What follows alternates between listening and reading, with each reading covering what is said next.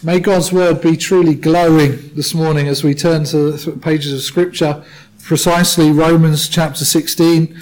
We're going to look at the first 16 verses and mine it for some riches.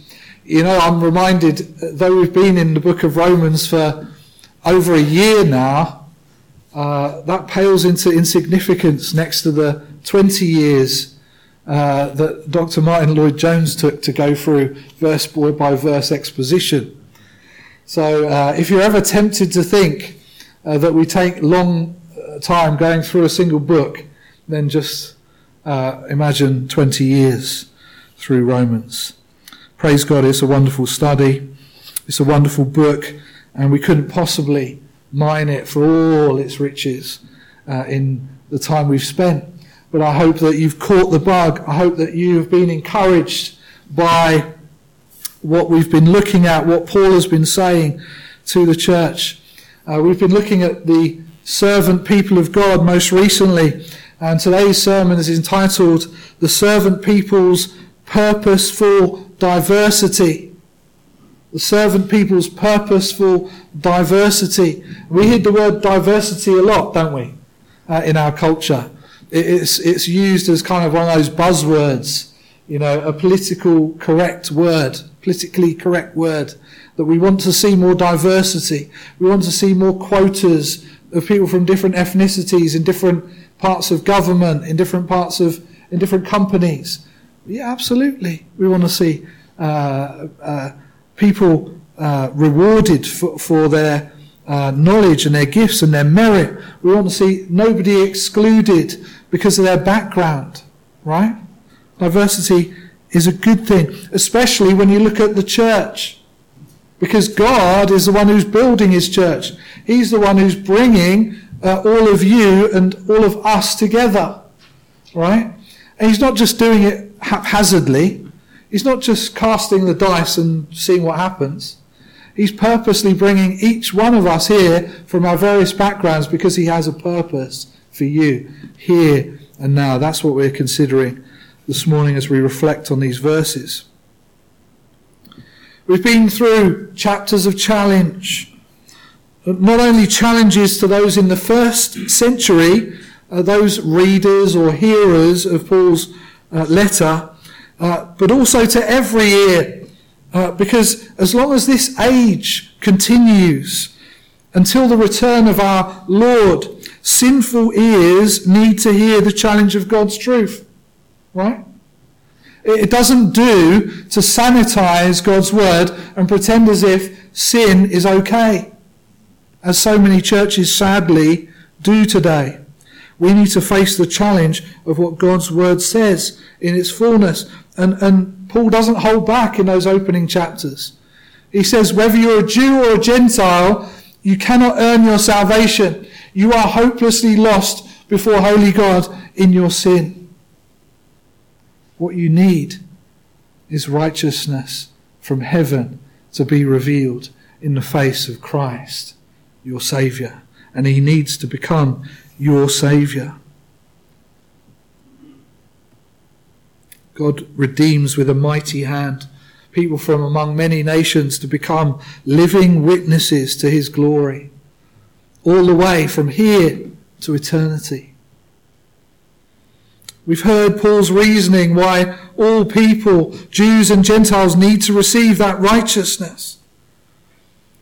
Righteousness that God freely and gladly and mercifully pours into our hearts by grace, setting us free from the bondage to sin in order to live new lives for him.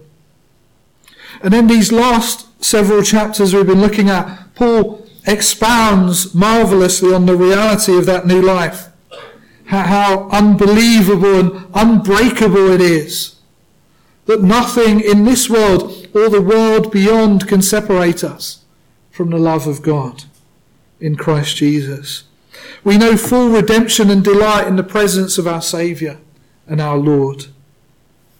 Everyone who comes to Christ finds value and purpose, and all the mysteries of life find context and explanation if we are willing to explore them and to trust the sovereignty of God.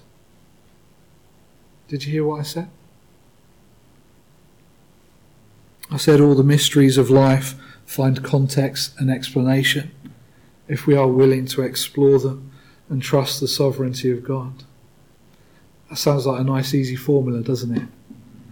But what a battle it is. What a struggle it is as we go through life. So if you find yourself on the ropes, if you find yourself struggling, take courage from the witness that we see in Scripture, from the careful pastoring of our brother Paul. Because in Christ we can find fullness of joy. In Christ we can be free from restlessness. I hope that this morning you're free from restlessness. Do you get quality sleep these days? You'd be forgiven if you didn't, with all the anxiety and woes going on in the world, with the challenges that many of you are facing. But we can be free from our restlessness. We can know peace in Christ. He is our all in all. He is our delight and our reward. And yet we journey on, knowing that we will receive more once our journey through this life is complete. This is why Paul was so free to set out on his bold missions, not unaware of the challenges he would face, but absolutely secure in his trust in Christ. And our brother was not alone. Though he had to reach Rome, he knew so many of the church there already, as we'll see, because they themselves were travellers for Christ. They themselves were missionaries following the Saviour.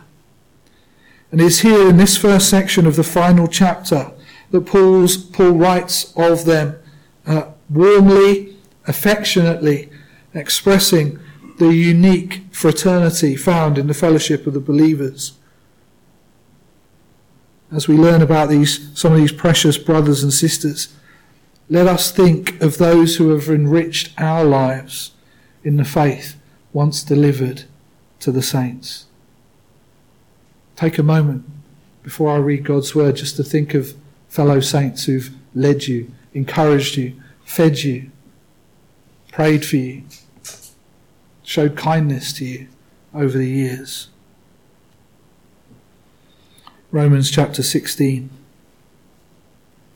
beginning at verse 1. I commend to you our sister Phoebe, a servant of the church in Cenchreae. I ask you to receive her in the Lord in a way worthy of the saints, and to give her any help she may need from you, for she has been a great help to many people, including me. Greet Priscilla and Aquila, my fellow workers in Christ Jesus. They risked their lives for me. Not only I, but all the churches of the Gentiles are grateful to them. Greet also the church that meets at their house. Greet my dear friend Epenetus, who was the first convert to Christ in the province of Asia. Greet Mary, who worked very hard for you. Greet Andronicus and Junius, my relatives who have been imprisoned with me. They are outstanding among the apostles, and they were in Christ before I was. Greet Ampliatus, whom I love in the Lord. Greet Urbanus, our fellow worker in Christ, and my dear friend Stachys. Greet Apelles, tested and approved in Christ. Greet those who belong to the household of Aristobulus. Greet Herodion, my relative. Greet those in the household of Narcissus, who are in the Lord. Greet Tryphena and Tryphosa, those women who work hard in the Lord.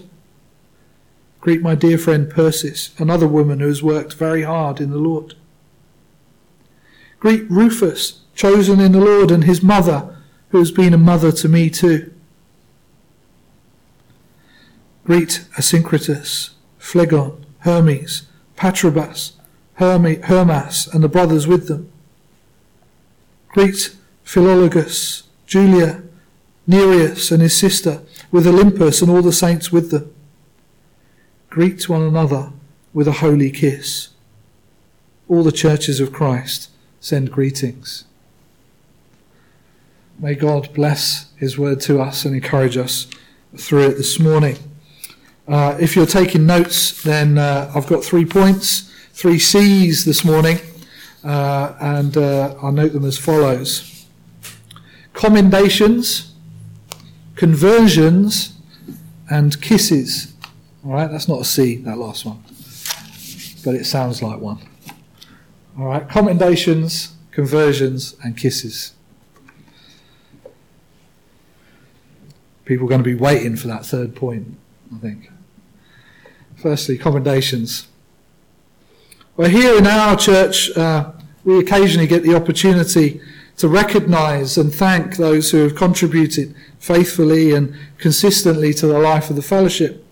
In service, as officers, those who have funded particular projects, or who have continually laboured behind the scenes, visiting the sick, giving through acts of kindness again and again.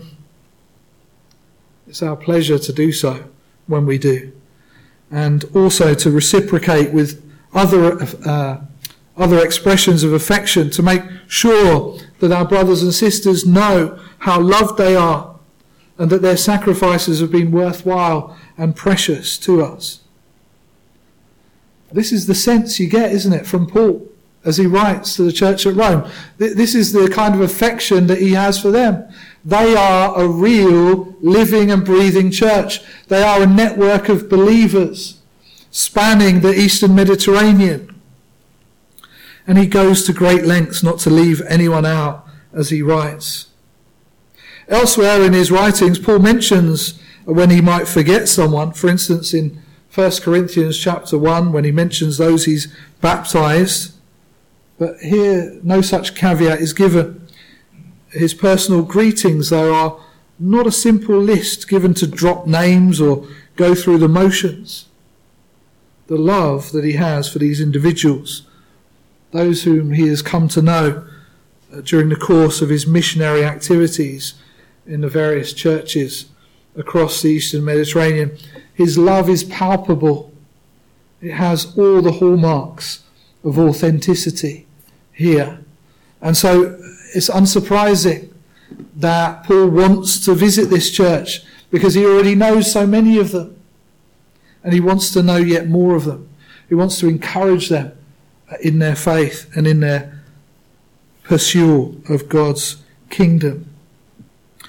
Not only does this demonstrate Paul's particular effectiveness as a pastor and as a church planter, but it also gives us a flavour of the interactions and relationships in general among the people of the first century church.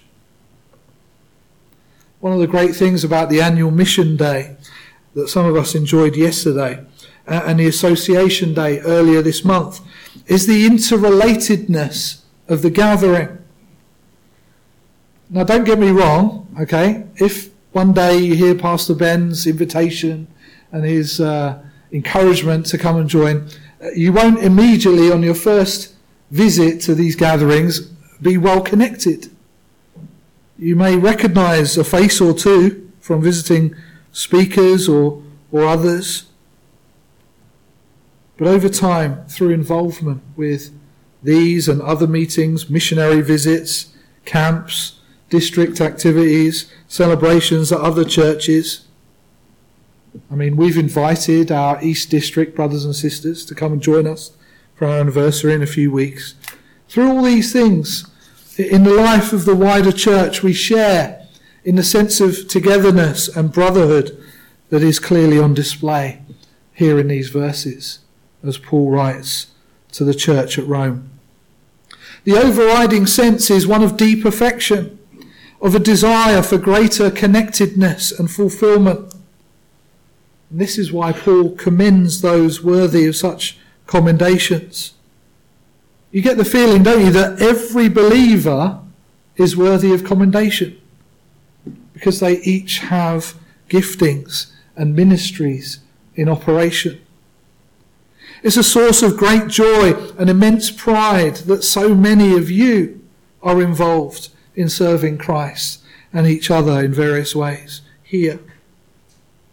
And yet we ought not be complacent, especially if we're not making use of a key gift given to us by God, or if we are satisfied by doing the bare minimum.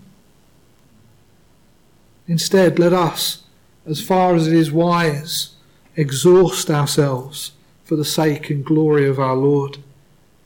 And therein we will find unparalleled fulfillment and joy. You know, I'm often staggered by the work ethic, by the productivity of some of the people that I know through the Grace Baptist world. I'm not going to drop names, but many of them were there yesterday. And they're doing the Grace Baptist meetings, but they're also doing other meetings that they're practically associating. They're running conferences, they're training, they're running discipleship groups in their local church, they're preparing people for baptism and membership, tirelessly working with each other, supporting each other. It truly is contagious when you see it happening. It truly is something to be enthused about and excited about as we see it manifest here as well. Let's take Phoebe, for example, who served, Paul tells us, at the church at Centrae, a port town close to Corinth. Okay, so those of you who know your geography will know Greece, perhaps, and in southern Greece it is the town of Corinth, and just close by there, Centrae, the port city of Corinth. Well, that's where Phoebe was from. That's where her house church was based.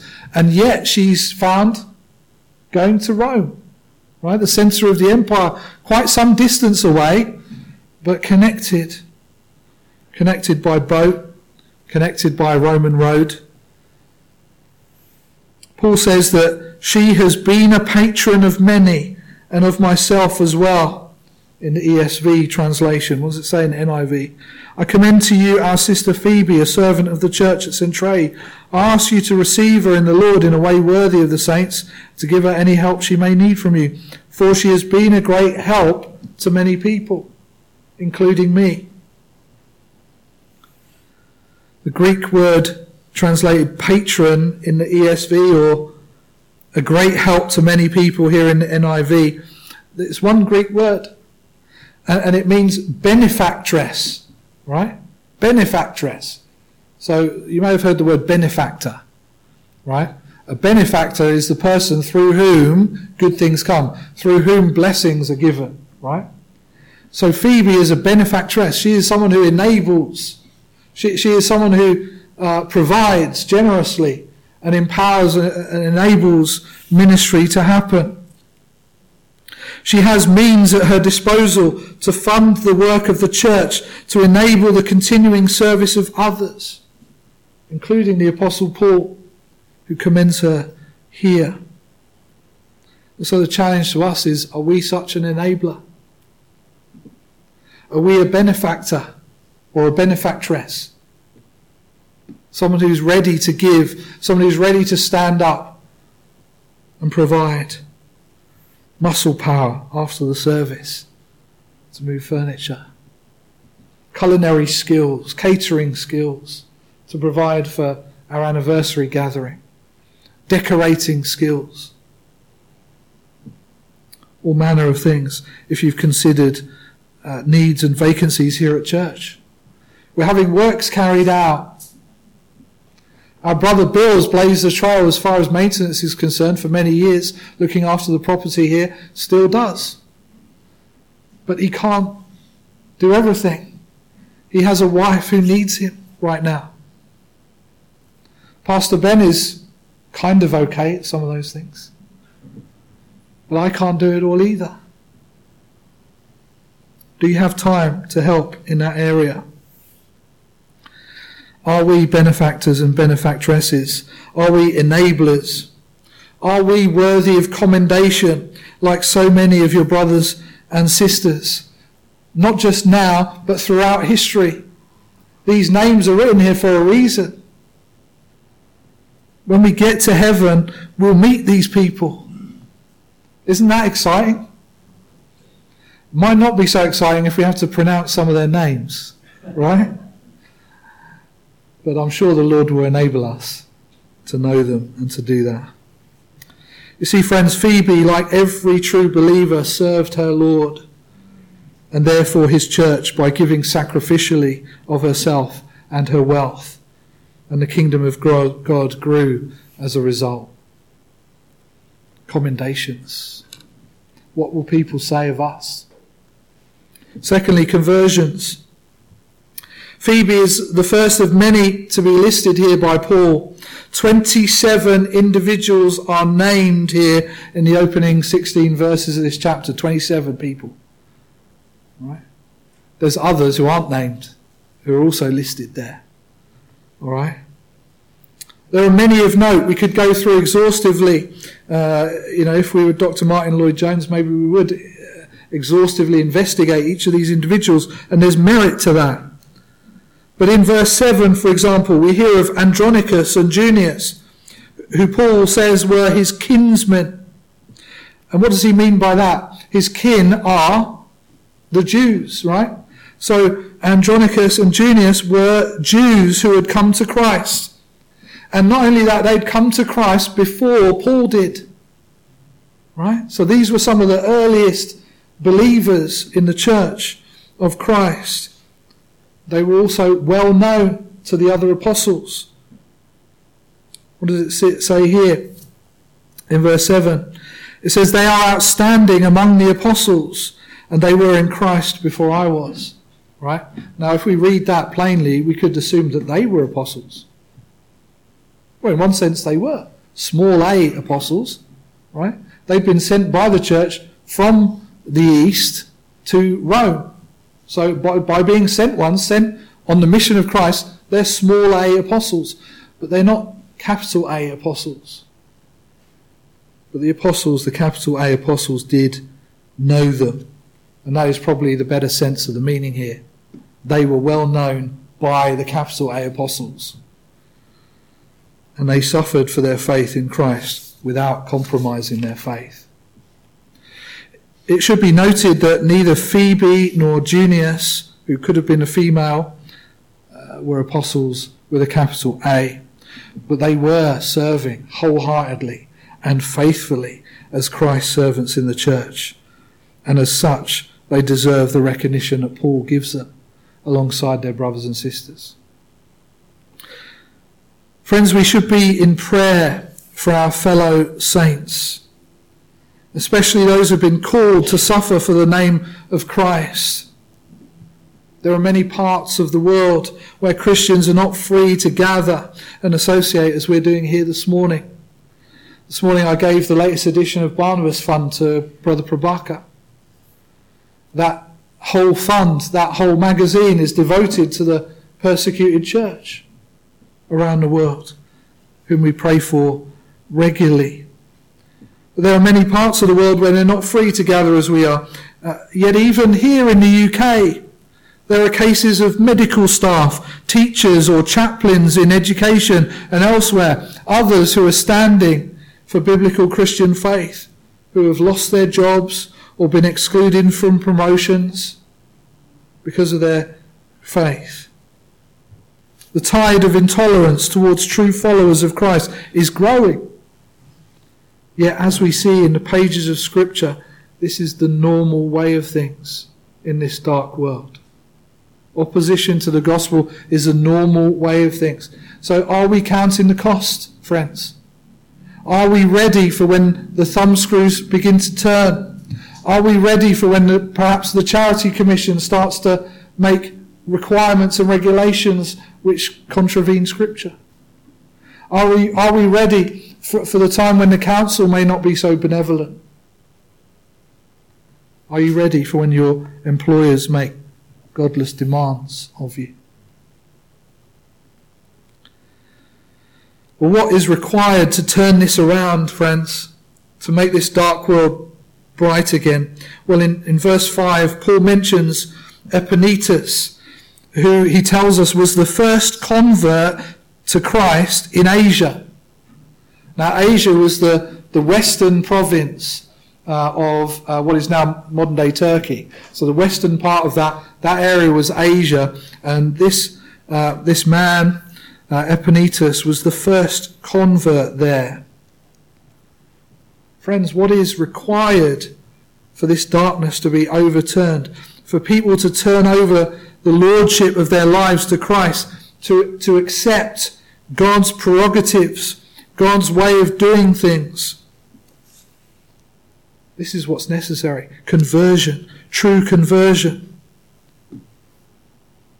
To overturn the way of the world, to right the wrongs, to lift up those who've fallen to a new status in Christ. We have to come to a place where we truly believe the things we're taught about Christ.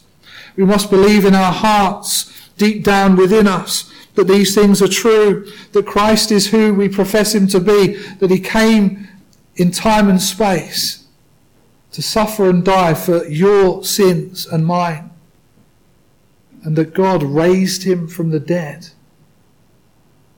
that he took up life himself again in a new, unbreakable body, which one day we ourselves will inherit as well, if we are his.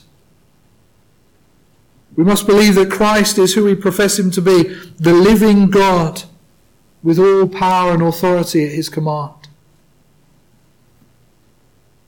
We must believe that. And we must live as if we believe that. When by grace we come to believe this and we enter into a real relationship with him, well, then the sky is the limit, friends.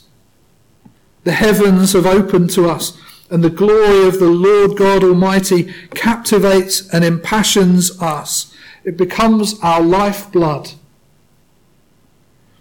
We receive the righteousness of Christ and all manner of blessed gifts. Why? In order to live for and serve his purposes on earth. That's what we see here in this list of brothers and sisters. Giving their all, living for Christ, whatever the cost. True conversion is what bears the fruit of redemption in these people's lives. And it is what is commendable, what is truly commendable about them. It is why they are described as workers, because they are hard working. It is why they are benefactors, because they are generous givers. It is why someone like Rufus has a mother who has been to a mother to Paul as well, he says. Because we are now one in the family of faith, living for the glory of Christ and the building up of his church. And so I must ask this morning, are you converted? Have you tasted Christ's goodness? Do you know him personally? If not, the time is now to come to Christ. The invitation has been made. Why not ask about a Christianity Explored course to come to know everything that there is to know about Christ? Or if you're already trusting in Christ but don't know where your next step should be, why don't you ask about a Discipleship Explored course? We would love to hear from you. I would love to hear from you. Point number 3, point which some of you have been waiting for. Kisses. I don't know about your family, but sometimes my family has a degree of awkwardness when we get together. Because perhaps we've not seen each other for a while, and my brother Barney is visiting this afternoon with his son Zach. Now, it's not long ago that I saw Barney, but I've not seen Zach since Christmas, almost a year ago. How will our reacquaintance go? Well, since he's a teenager, perhaps there'll be an added sense of awkwardness. Will there be a hug or a handshake? Will there be words of affection? There probably won't be a kiss between Uncle Ben and nephew Zach. I think I would probably be uncomfortable with that, to be honest. But Paul instructs the church at Rome to give a visible sign of affection, a sign that was and remains common across the Eastern Mediterranean to this day, of an affectionate kiss on the cheek. Still in Sicily? Sicilia? So be careful if you go to Sicily. The holy kiss. What is it that makes this kiss holy? Well, friends, it's the unique affection that we have through the bonds of Christian fellowship in the Spirit of Christ. That's what makes it holy. The bonds that transcend ethnicity and origin, that go beyond our local distinctives, beyond our culture, beyond our social demographics, and they communicate to one another the unity of faith and the joy that we all share in Christ, that he has accomplished for us at the cross, and that he continues to do for us today, week in, week out, faithfully, unflinchingly, boldly, generously, because he loves us. So many of these stories of affection we heard yesterday at the annual Mission Day in London. But simultaneously on the streets of London, tens of thousands of people were gathering to protest the suffering of the people of Gaza. Others were protesting the horrors of the Hamas attacks of the 7th of October and defending Israel's right to pursue justice. As we prayed already, only the blood of Christ can unite sworn enemies. Only conversion to a new way of life will open the doors that have been bolted shut by centuries of offence and vendettas. And they know a lot of vendettas in Sicily, don't they? What we need is a holy kiss. What we need is true affection through the bonds of faith, brothers and sisters. And we have that to offer people. So what holds us back? There were plenty of enemies at the time of Paul when he was writing. Sometimes we think, don't we, the first century, it was just a time of unparalleled blessedness. That somehow there was some kind of miracles taking place there that didn't happen any other time. Maybe you've thought that, consciously or subconsciously. Well, understand this, friends. The Roman Empire was a cruel and brutal empire that brought peace by the threat of force, the Pax Romana. It united disparate and formerly warring peoples by enforcing a judicial system above and beyond them at the command of the Caesars.